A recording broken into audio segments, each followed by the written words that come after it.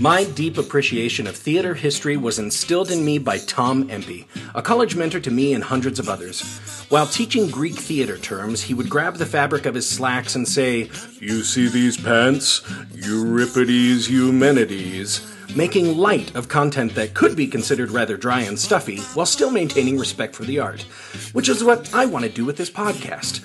For each episode, I invite a guest from the many paths my theater career has taken me down. I give my guest no idea what we'll be talking about, but they know we're going to find an outrageous story about theater history and perhaps get a better understanding about why we're still doing it after all these years. So welcome to Euripides Eumenides, and I am your host, Aaron Odom. Apocalypse, apocalypse, I said, why you wanna show up now? Just when the heart of my life was getting good. I'll give you one more chance. Walk on out of the door, yeah. Get your ass to getting where the getting is good.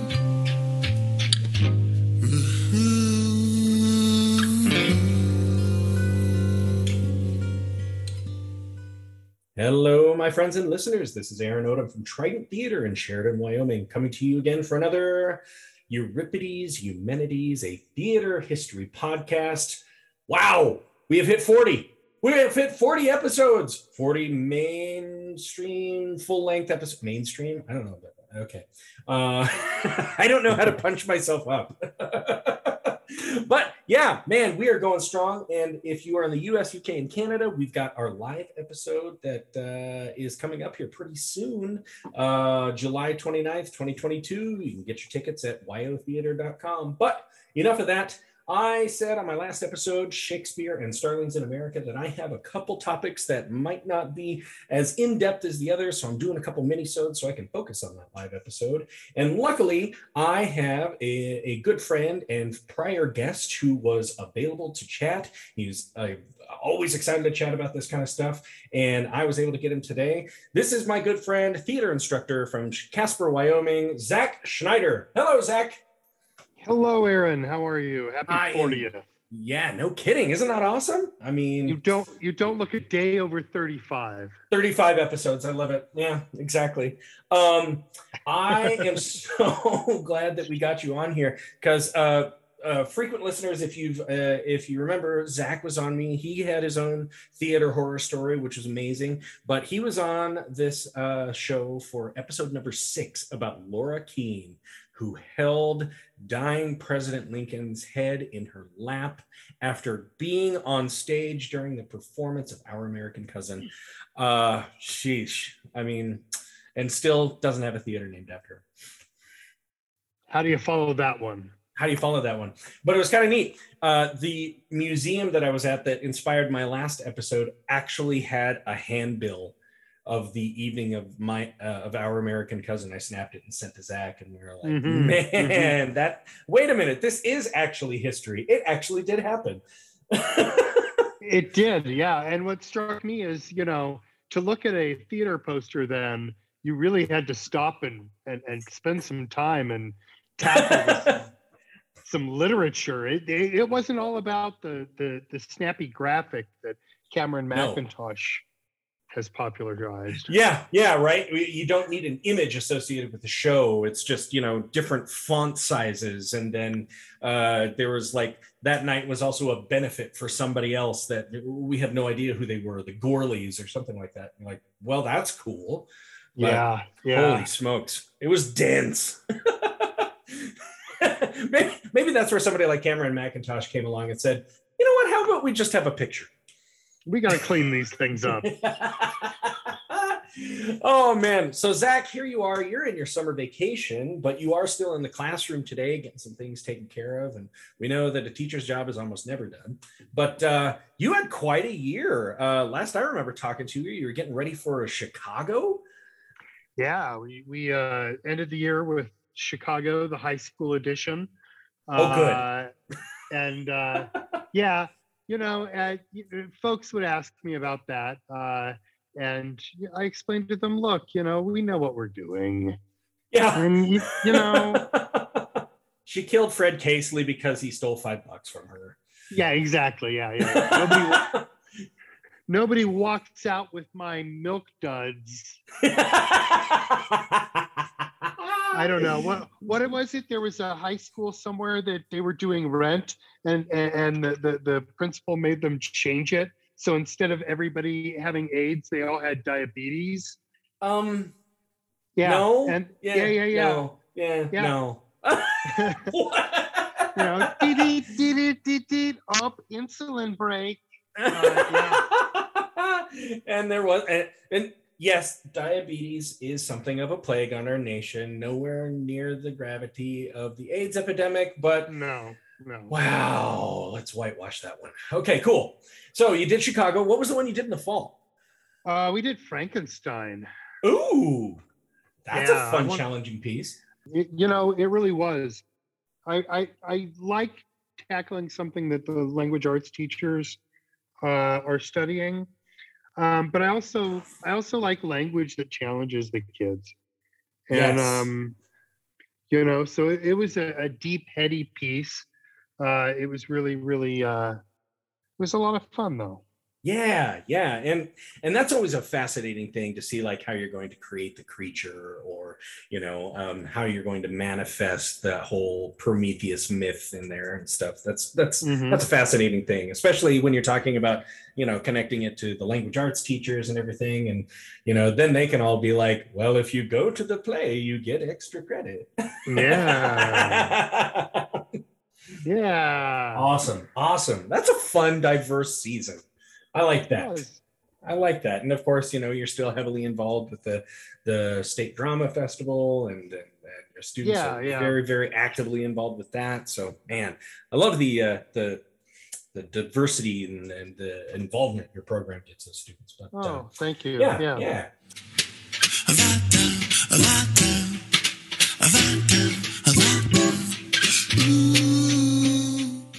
We're going to go ahead and jump into things here. And as we do once we're done with the season, we sit back and we look and reflect and we go, what worked? What did we enjoy? What did we appreciate? And while the question I asked you doesn't necessarily relate to that, it does give us a chance to reflect on what we think works and what might not work. So what I asked you to ponder over, and you gave me an immediate answer, and I'll ask you to elaborate here in a second, was, which is your favorite actor in the Brit Pack and why? And before, like, the Brit Pack are those 80s and 90s group of actors that seem to take all the good roles of TV and film and then get a whole bunch of stuff on stage. It's just got a lot of attention. So favorite actor in the Brit Pack and why, Zach? Yeah, and I hope I answered this one right, but if I think of the consummate British actor of the 80s and 90s, the one that stands out to me is Gary Oldman. Mm-hmm. Here. I can see that. But you started to talk about it a little bit, but I'd be interested in hearing why that was your pick. Sure. Gary Oldman was the original for me, that character actor, that people go, oh yeah, that guy. But okay.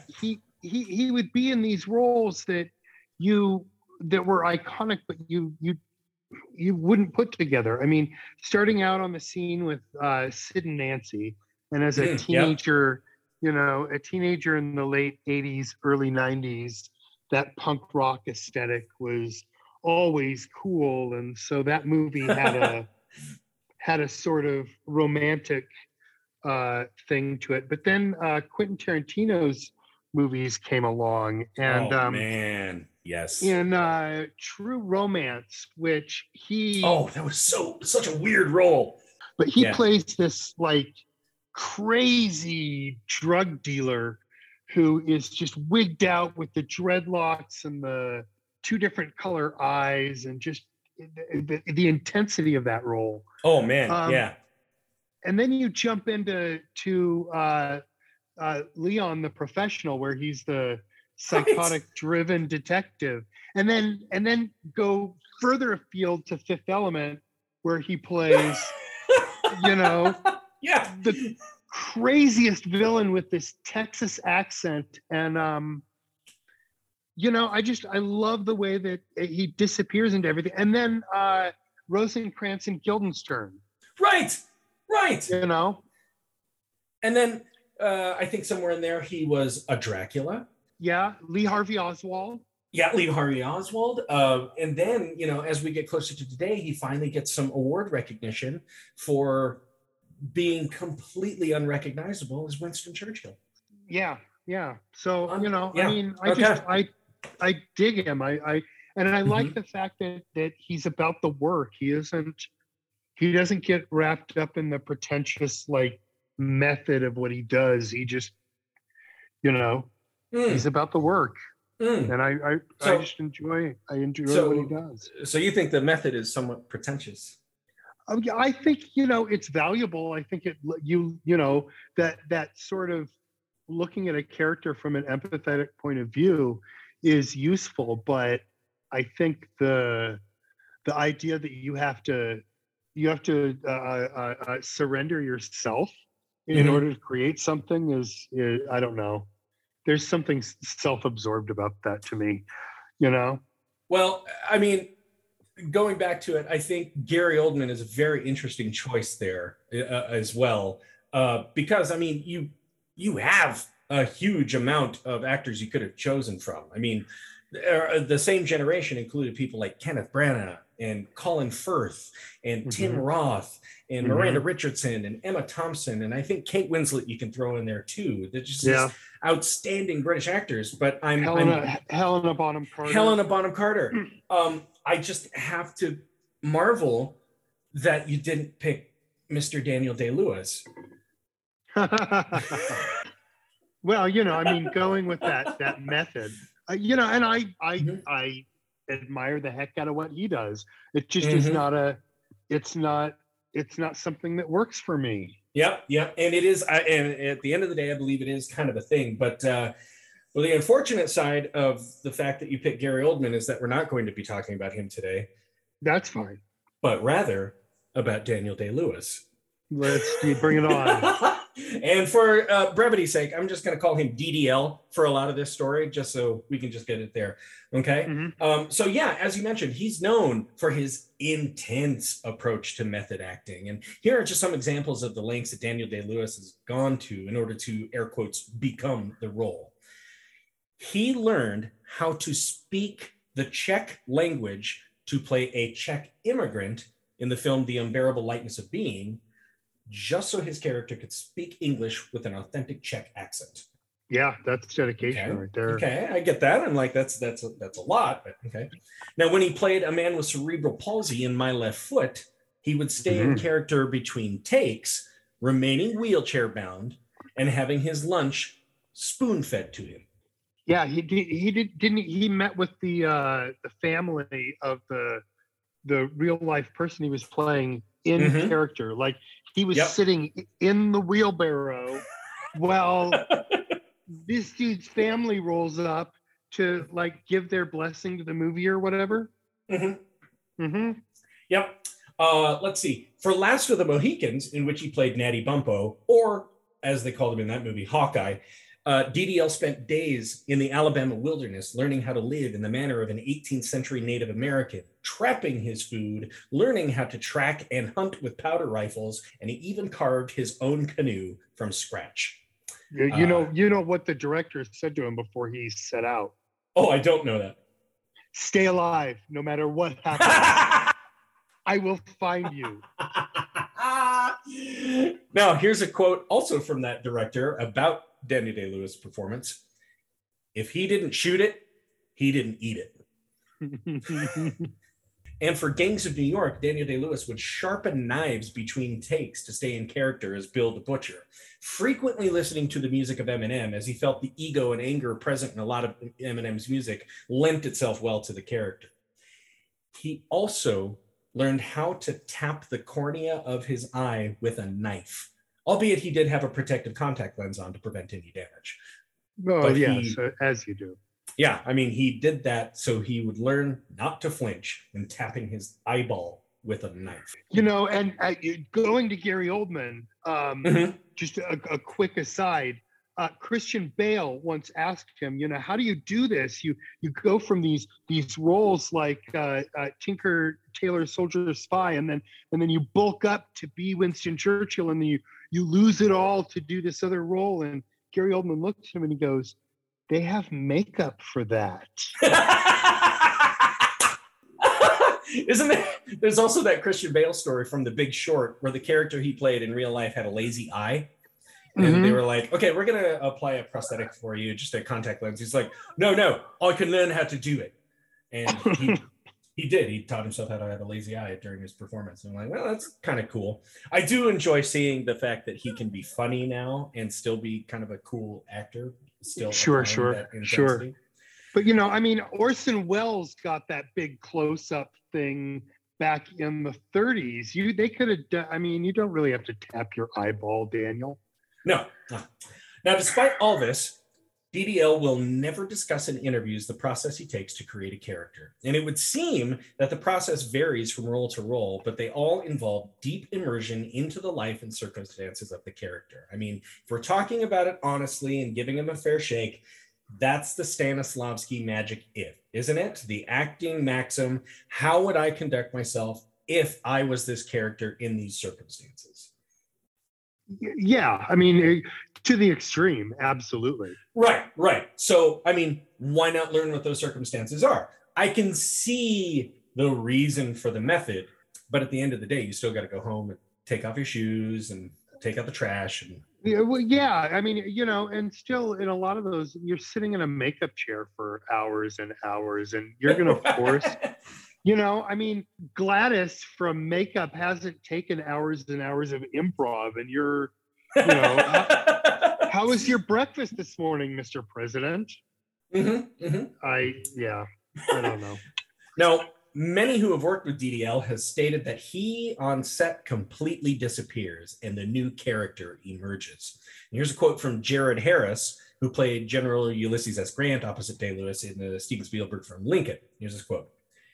"His attention to detail and commitment is truly impressive, but people refer to it as being an imposition or intimidating. It isn't. Actors do that stuff all the time. He just likes to stay in it, and he asks that you respect that by not talking about bullshit." Oh, I respect that 100%. Right. So between takes and everything, you're not going to be like, "Hey, how are your kids?" It's like, "Hey, man, I'm kind of trying to stay focused here and everything." But sure. Yeah. Now, DDL has been awarded many awards over the years, including 3 Academy Awards for Best Actor in a Leading Role, the only person to have ever achieved such distinction. And in 2014, DDL was knighted for his services to the crown, Sir Daniel Day-Lewis. But why am I telling you a story of the film career of a great actor on a theater history podcast? I don't know, Aaron. Why are you telling me the story of a great film actor on a theater history podcast? Would you like to hear about the last time that Daniel Day-Lewis appeared on the stage? Yeah, I'm just trying to imagine that method for, the entire rehearsal period and performance. You're going to do 6 weeks. Okay. All right. Cool. Yeah, lay it on me. Let's go. All right. Well, in order to do that, we got to hear a little bit about the bio of DDL. Daniel Day-Lewis was born in Greenwich in the UK in 1957. His father was British poet laureate and novelist Cecil Day-Lewis. And DDL describes that when his father wasn't working as the editorial director for a prestigious publishing house in London, he was locked away in his study, furiously writing his own works. And here's a quote directly from DDL. "His study was out of bounds. You had to tiptoe past that room. I knew something was going on in there, and it involved writing." End quote. Daniel Day-Lewis also recalls that one of the only positive memories that he has of his father involved sailing a small boat around a small pond in Hyde Park when Daniel Day-Lewis was younger than 10. He can't remember exactly. It was he knows it was before teenage years. So sneaking by the study where dad is, quote unquote, writing, and boating around a pond. That's the memories of dad. Once. We went boating once. And I guess from what I was reading, he didn't have an unhappy childhood, really. The family did take frequent vacations to Ireland and stuff. And that's why Daniel Day-Lewis still lives in Ireland, because brings back positive memories for him. Okay. However, Cecil Day Lewis had been frequently ill from the time that Daniel was around 8 and finally died of pancreatic cancer at age 68 when Daniel was only 15. So Wow. their relationship was somewhat strained. Dad was pretty old. Were there other brothers and sisters, or was it just Yeah. DDL? I think he has an older sister and a younger brother. I know the older sister for sure. She's like Okay. a celebrity chef in the UK. Mhm. Now it almost seems like DDL never really knew his father. And despite this, when he found out his father was dying, he raced home from boarding school to be with him, and he held his father's hand when he died. Did he do acting at boarding school? Oh, here we go. Yeah, here. I'm getting into that in just a moment. Do you think even then he's like, I must get the emotional library. Okay. I must rush All right. home and So here we go. At age 15, that Yep. happened. All right. Now I'm going to jump back in the timeline a little bit here. Beyond having a strained relationship with his father, DDL was noted in his youth for his introversion and melancholy. And he's actually admitted that about himself in print many times. Now, check this out. In primary school, DDL was ridiculed by the children of South London for his mother being Jewish, but also because he was considered too posh, which DDL states the bullies could tell by the way he talked. Mhm. So he quickly picked up their mannerisms of speaking and gesture. Quote, children are very adaptable. They're great performers. They perform for their Mhm. parents all the time to find out how to get what they want. To me, it was absolutely unconscious. It was raw survival at like age 9. I can totally understand that. Yeah. Yep, I get it too. Now, Didi also began formally acting in his preteen years, mainly to get away from his disgust with the Seven Oaks Boarding Academy, where his parents sent him in order to calm some of his wiliness. You're too wily. We're sending you to a boarding school at age 6. Oh man. However, while attending the Bedales boarding school in his teen years, he had a difficult career choice ahead of him. He was facing a career in either acting or woodworking. DDL has professed that for a time, he imagined a career as a furniture maker. In fact, as a younger boy, while attending a class at a woodworking shop, he demanded to make a ping pong table. Here's a quote. All my life's ambition went into this table. I took it home. We used it for years. It was the start of what became one of my greatest abiding loves, woodworking. No, yeah, I can get behind that. I have a lot of exchange students that come over, and in Europe, you choose, right? It's either right. When you're at high school age, they go, okay, do you want a trade, or do you want to go the academic route? And so the kids have to make that choice. Yeah. In the end, he chose acting, mainly because when he graduated Bedales, he applied for a 5-year apprenticeship as a cabinet maker, but was turned down for lack of experience. Yeah. And entry-level cabinet maker must have 5 years experience. Yeah, right. Exactly. Don't you love that? I just love that. I mean, is that not something that's going on right now? There are now hiring signs everywhere and nobody's getting a job. And I think most of it is, well, you have to have some experience. I'm like, then give them some damned experience, please. Sure. So I don't know. It's been that way for a decade now. Yeah, you're right. Yeah. Now, at age 20, DDL was accepted to study at the Bristol Old Vic Theatre School. And even from his early years, people saw a talent and intensity for performance that they were not prepared for.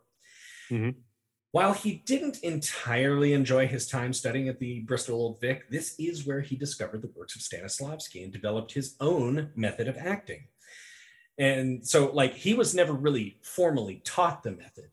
He just they don't teach it in Great Britain. No, it's primarily an American invention. Yeah.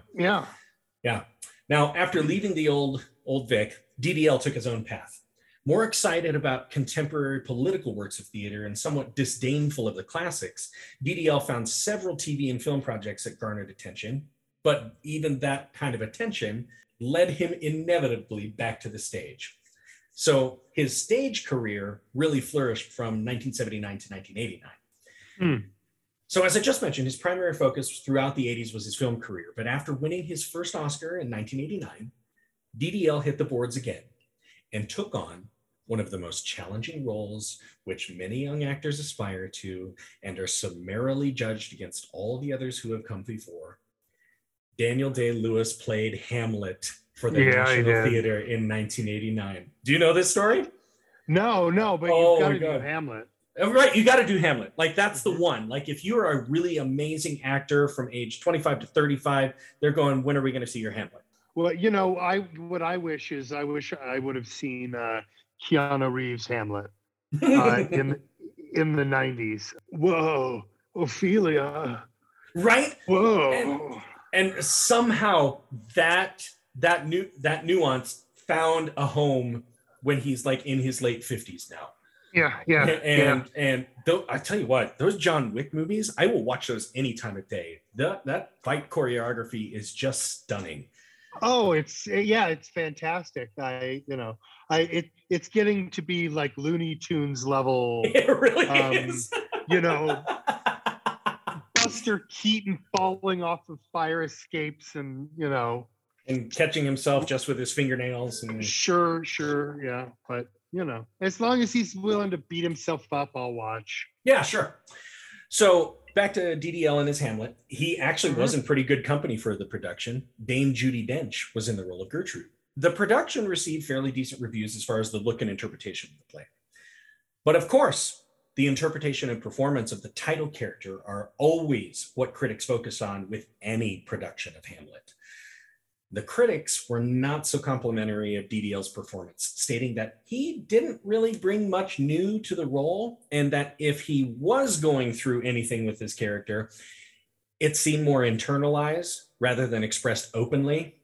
So, there's that old adage about a stage actor can work on both stage and screen. A screen actor is probably only good on the screen. They have a hard time transitioning back to the stage, Sure.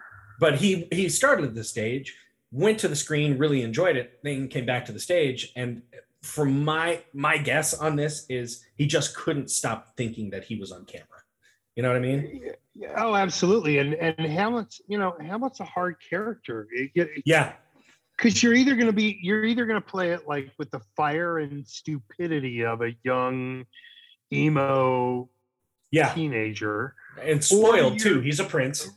Yeah. Okay, so you've got two Hamlets. You've got the outlandish, oh, woe is me, everything's horrible, or you've got the internal, oh, okay, I'm so sad. And it makes me think of Robert Pattinson in the Batman. Oh, okay, yeah. You can have this like flashy Bruce Wayne, or you can have this, life sucks Bruce Wayne. I thought that was fascinating because like the Bruce Wayne part of his life, he was just like, I don't even care to live it. So right. Yeah. But what works on stage, that performance wouldn't work on stage. No. I mean, that was absolutely geared towards a dark, explosive, violent action movie. Yeah. And I think that's the thing with the method acting that for theater that I can't hang with, is you almost have to ignore that there's an audience there. Yeah. Right? In film, it's very easy because, if you can tune out the wall of the crew and the camera, and you can more focus what's going on internally. But on stage, I'm always aware there's an audience there. Right. So I feel like at some level I have to perform to the audience. I have to bring them in, and that's not a natural thing that you do in life. Right. And that is a thing about the stage acting that when people ask me, what do you prefer in acting? Do you prefer film or stage? I said, for me, I prefer stage, just because I know that it is direct communication. Like I am actively in these people's lives right at these moments, helping them affect their emotions and their thoughts right now, as opposed to if I'm on film, I can get it. I can get my performance, and we can edit it to where it's just right. And I hope that in the future this affects the minds and hearts of people. Yeah, but that's just my preference. But Yeah, I mean, as you're kind of saying, like if you're not engaging an audience, and this is the National Theater, this is. I didn't look it up or the seating capacity. I'm just going to assume it's probably got like somewhere between 800 to 1,500 seats. Yeah. Okay. Because you've got to fill that space. It was sold out every night. I mean, even though initial reviews kind of went, I don't know, people didn't care. They're like, well, that guy won an Oscar and he's playing Hamlet at the National. I'm going to buy that ticket. So the unfortunate side of it is I don't think he met every person in that audience. I think he was there for an audience of one, himself, feeling everything that he was feeling. And a lot of the critics even said, they stated that he more or less removed all the poetry from the character. Ouch. Right? Like, I mean, if you just say the words, the poetry's there. Yeah, right. That's how it's written.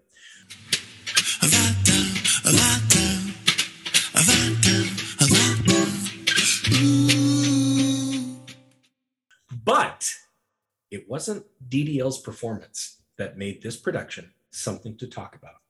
7 performances from the end of the production. In the scene in which Hamlet is speaking to the ghost of his murdered father in the first act, here's an account of what occurred.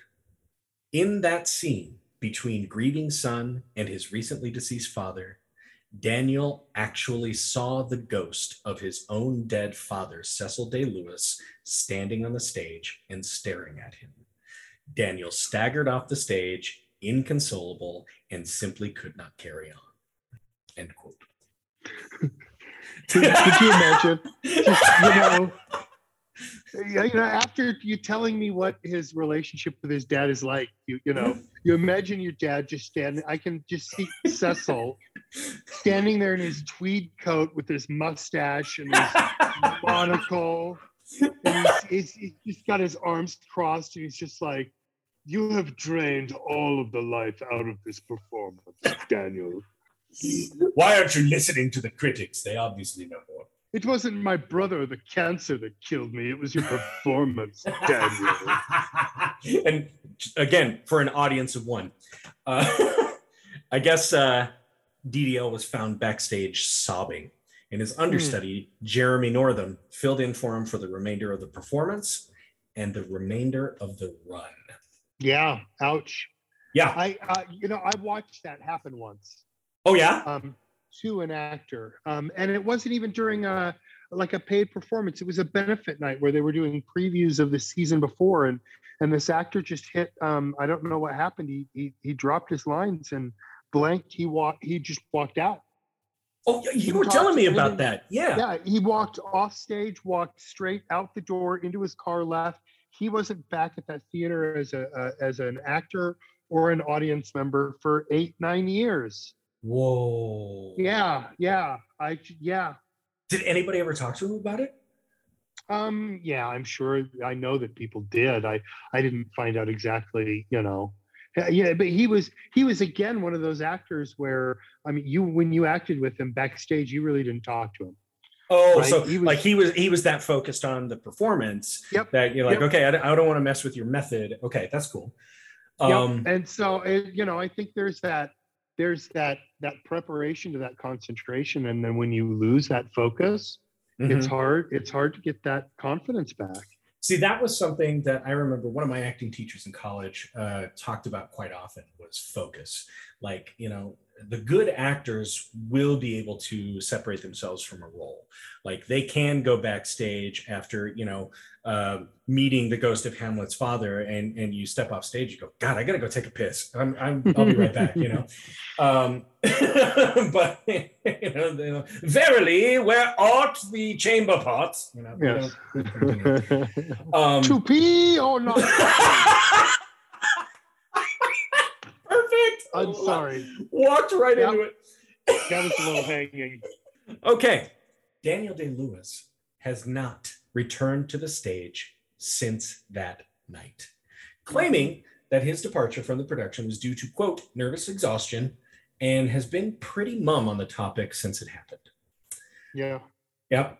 DDL has opted more for film work, as we discussed, and he's always known for the intensity with which he approaches his character development. but he's also known for his selectiveness of projects, sometimes leaving 5 years between films.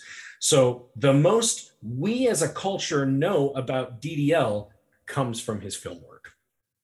And this is, oh, go ahead. And you may be leading up to this, but didn't he just recently say he's retired from? He retired after film. He retired after Phantom Thread. He just said, "I'm done. I'm done." Walked away. Yeah. Now, again, one of the reasons we only know about him from film work is that he very rarely gives interviews. Like, he hated doing any kind of publicity for the shows, and he just didn't want to talk about, like, come see this show or anything like that. It was just, I mean, I get that. Oh, they're the worst. I've been a reporter. I've had to ask the junket questions where, you're talking to one of the Indigo girls, and you're the 10th reporter she's talked to that day, and everybody's asking the exact same questions that you have to answer. He's probably always having to talk about his method, right? Yes. Yeah. He doesn't want to talk about. Yeah. So here, I'll give you a quote about why he doesn't like to give interviews. And he said this in an interview. Actors should never give interviews. Once you know what color socks they wear, you'll remember it the next time you see them performing, and it will get in the way. It is not in anyone's interest. No, he's right. Yeah. I mean, to be fair, if Johnny Depp actually gets to be an actor again after everything that's happened to him with his trials in the last 2 years, are we going to not see him and think, didn't somebody shit in your bed? Yeah. Yeah. I mean, every time Mel Gibson does anything, the only thing you're going to think about is, oh yeah, didn't you yell a bunch of anti-Semitic things at a cop when you were drunk? Yeah. Meanwhile, Daniel Day-Lewis is, I got 5 years in between movies. You're right, 5 years in between movies, and my last one is when I played a fashion designer, and that's the one that tipped me over the edge. Yeah. Okay. Gene Hackman's last movie, Welcome to Mooseport. Right? It's like he didn't even go out on one that was like, I mean, what was the conspiracy theory movie with Will Smith? That was a great movie. Oh yeah, Enemy of the State. Yeah. Yeah, he could have hung. That would have been a great one to go, you know what? That's my last one. I'm done. But yeah. Welcome to Mooseport? Just like, okay, I'm done. Oh man. Well, going back to DDL, he's also stated something of disdain for stage actors, as he feels there is a snobbishness among stage actors against film actors, in which they'll all just say, well, stage actors are better. Yeah, I can see that. Yeah. But in the long run, did DDL really see his father that night? In a 2012 interview with Time Magazine, just before he won his third Oscar for Lincoln, he gave this response about seeing his father while playing Hamlet. It's a kind of a longer quote. I had to cut some from it. Mm-hmm. To some extent, I probably saw my father's ghost every night. Because, of course, if you're working in a play like Hamlet, you explore everything through your own experience. That correspondence between father and son, or the son and the father who is no longer alive, played a huge part in that experience. So yes, of course, it was communication with my own dead father. But I don't remember seeing any ghosts of my father on that dreadful night. End quote. Well,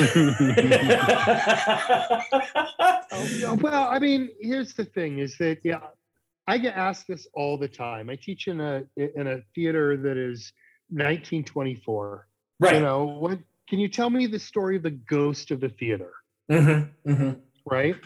And I can tell you the bullshit story of oh yes, this high school girl who, the only safe place she felt was in the theater, and one night she got away from her abusive father and blah blah blah blah blah, cut her arm on her breaking into the theater and bled out and died tragically. There's no evidence of it, right? Does weird stuff happen in a theater? Sure it does. Yep. But you and I know what he's saying there, right?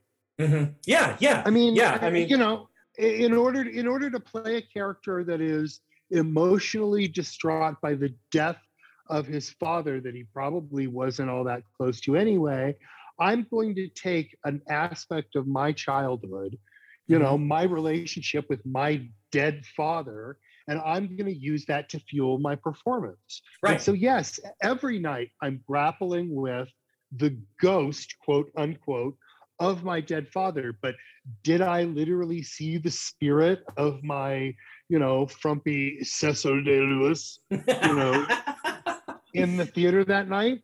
No, I don't know. I think there's, have you ever had that kind of like body dysphoria when you're acting? Well, what do you mean? Where you're like, your logic brain steps away from the performance brain and it's just like watching you from the outside, or am I just nuts? No, I think I know what you're talking about. Okay. The analytical part that's just kind of watching you from the outside going, what are you doing? Why are you doing that? That doesn't make any sense. You've been doing this wrong all this time. Yeah. Okay. Yeah. Or, all of these people paid ungodly amounts of money to stand up here and listen to you say this. And I don't know, does it make you choke during the performance? Sure. I mean, I maybe it's just, look, DDL choked. He choked, he walked out, he said, I'm done with this. Well, there's a part of me that I think, like, I wonder if, the ghost probably wasn't standing there staring at him, but did he, in this intensity to which he pours himself into everything and internalizes so much so that he actually goes through the emotion, did he actually, for a brief moment, feel his father's presence there? I don't know. Well, I think regardless of whether he did or he didn't, I think it kind of points out one of so my other biggest problem with this is psychological trauma is real. Yeah. And when I was first learning method acting and people said, you've got to be careful with this because you could get yourself into a space that's hard to get out of. I was just like, yeah, whatever, are you kidding? It's whatever. But I've had those performances where it's hard to live inside of that character's head. Right. If you're really going to get into that thought process and you're going to really live in that character's skin, and you're using emotional memories that you haven't fully 100% psychologically dealt with. Oh man. Okay. Where I've seen that the most? Accidental stage romances. You know what I mean? Yeah. Oh, absolutely. You might have two people who are totally like, they're either completely lonely or maybe in an unhappy relationship, and they get on stage, their characters fall in love. And that's the story of the show. And then afterwards they're like, well, that really sparks flew.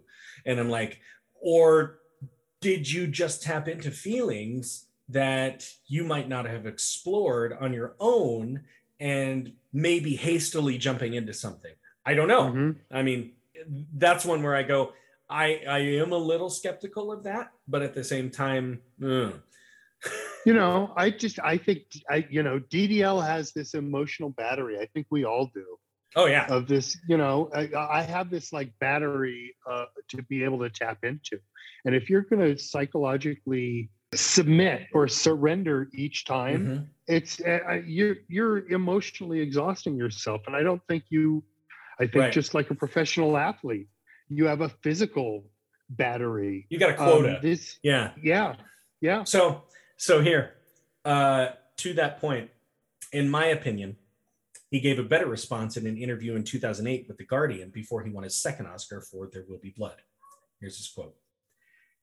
"It's not that I appeared on stage one night and I disappeared the next.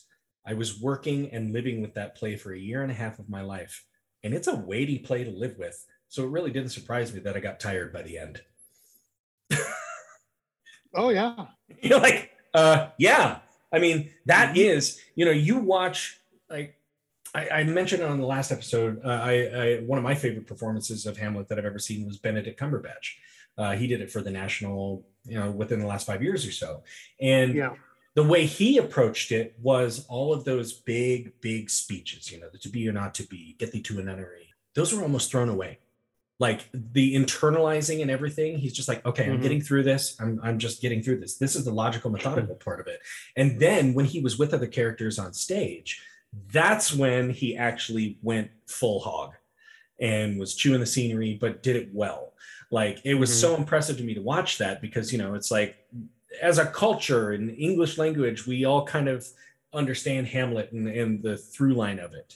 But the emotion that you have to bring to that, and the emotion you have to go through, like, is living worthwhile? Should I continue this? Or is it worth it to exact revenge on the person who did such evil? And is killing him actually going to do anything? I mean, that's a lot to go through. And somebody like DDL putting himself into that every single night. I mean, he said for 1.5 years. I didn't look it up. I didn't see how many performances he'd actually completed. I can only imagine it was probably in the hundreds. But yeah, to just one night go, okay, I can't talk to my dead father again, ever again. Right. And I think being in educational theater, I think that's something that we don't really understand or prepare our kids for, is the idea of 8 shows a week for a year. Right. Yeah. Right. You're going to do this 8 shows a week for a year. And if you just, go to Pat Hamilton. So you're Lin-Manuel Miranda, and he's going to do that for 7 years. Right. And it's just got to be, emotionally exhausting. I've got a friend who is a character part. He's Iago in Aladdin on Broadway, and I just was talking to him the other day because I had a friend in town, and I'm like, my friend goes, well, how many? We saw him in Aladdin the other night. How many times has he done it? And I said, last I checked, it was over 3,000. And he still loves it. He has social media that he puts out new Iago content every day. Oh, absolutely. Yeah, that's fantastic. More power to him. Yeah. So in the same interview where DDL said he just got tired, the following exchange occurred. The writer says these words: "Can I ask you about your method, I venture?" "God help you," Day-Lewis responds, but he says it not with exasperation, as when Harold Pinter is asked what his plays are about, but rather as one who clearly struggles to define it himself. I do what I do, baby. And that is the story of Daniel Day-Lewis and Hamlet's ghost. Hamlet's father's ghost. Yeah. I do what I do. I do what I do. I do what I do. Did I see my father that night? Yeah, I kind of. Well, I guess my question is, okay, so the story goes that he saw his father. Where did that story originate from? I think it originated with the critics and the press. I don't think, it must have been something like he went backstage after that. He was just crying and everything. And maybe he did say it, but I could never find out if he actually stated that or not. I think it started to just be assumed and just became a tall tale. It's saying the Scottish play and and all of that. Because that was what my question was. Okay, so how would we know if he saw his father's ghost unless he said, I actually saw my father's ghost? Yeah, he was standing right there next to the actor playing my father. Or is it just one of those where we have to, we British have to stick together? Perhaps he didn't just choke on a line. He saw his father's ghost. And we all stand behind it. Godspeed, Daniel. Good. He's not an amateur. He's just insane. And we stand by him for that because, damn it, what a great bundle of works he's given us so far. Oh, my God. Hey, you want to hear a couple other fun pieces of DDL trivia before we go? Lay it on me. Okay, so his mother was stage and film actor Jill Balcon, Balcon. I think I'm pronouncing it right. And his grandfather was Michael Balcon, a British film studio head that gave a lot of early assistance to a then burgeoning filmmaker, Alfred Hitchcock. Oh, hey. Yeah. And DDL is married to actor, novelist, and filmmaker Rebecca Miller, whose father was legendary playwright Arthur Miller. Okay. And of course, one of Daniel's memorable film roles was John Proctor in the screen adaptation of Miller's play, The Crucible. Mm-hmm. And in preparation for that, he actually built a log cabin. And That's then right. He seduced several like 15-year-old girls to come. No, I don't know about. I don't know that. I know about the cabin. I think the cabin, he did do that. The cabin is true. Bring me Winona Ryder. We're going to get this straight. Oh, man. Well, God, I just love that. I read that story and I went, oh, I didn't ever think that he might have actually been on stage, but he was, and he had a career. And there was a story I actually had to cut out of this, but it kind of lended itself kind of to visiting things in your past that were really uncomfortable. One of the first stage roles he had in the first few years of his career was as Romeo for, he joined the Royal Shakespeare Company for a little while. And so he played Romeo, but they tour around. And when they got to kind of that area of London where he grew up, where he had to morph himself into a little hooligan thug gang member kid, he recalled that the kids who were going to come watch him, like when a touring Shakespeare production would come to a high school, for example, and everybody is required to go. He said something like, you know, those kids, if they're not throwing rocks at windows, they're being forced to come to Romeo and Juliet. And it took me 10 minutes for them to settle down so we could get some lines out. Oh, yeah. Yeah, there's no worse audience than a high school audience forced to come to something. Oh, I know. And like, this will be good for you. Well, Zach, there we go. DDL saw his ghost of his father. You. Absolutely. And my listeners, this has been another episode of Euripides Eumenides, a theater history podcast. I'll get another one out to you in the next couple of weeks, and I will see you at intermission.